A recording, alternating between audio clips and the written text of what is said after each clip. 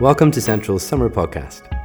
Each week over the summer, we're going to be exploring a different spiritual practice together, choosing to implement in a practical way the things that God is teaching us through our summer teaching series on rhythm. We really believe that the things that we learn and the things that we think about will only take root in our lives if we make them practical. Each week, we're going to have a practice that we explore together across the week, and for those who are super keen, there's the opportunity to go deeper. Here is our first practice.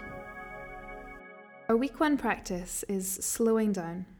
Dallas Willard says, "You must ruthlessly eliminate hurry from your life, for hurry is the great enemy of spiritual life in our world today."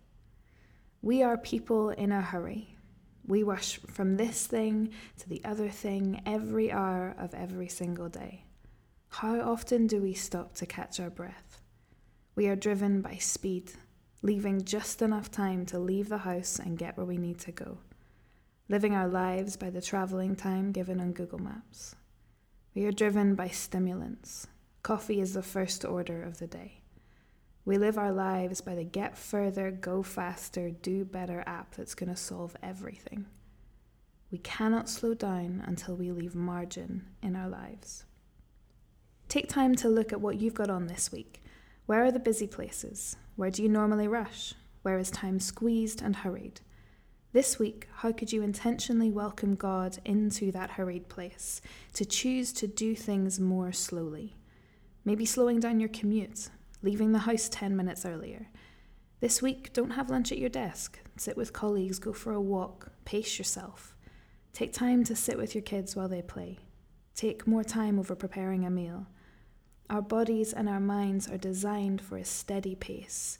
Our city, our friends, this world needs us to be steady people. We will only get that when we cut out hurry from our lives. Our goal this week isn't to renovate our entire lives and change every rhythm that we currently engage in. Our goal this week is to start where we are and slow down where we can. Start again. If you want to delve deeper, why not take a broader look at your whole life? Set out an average week. Ask yourself, does this feel like I move at a manageable, sustainable, God-honoring pace? Ask the Holy Spirit to help you ruthlessly eliminate hurry from your life.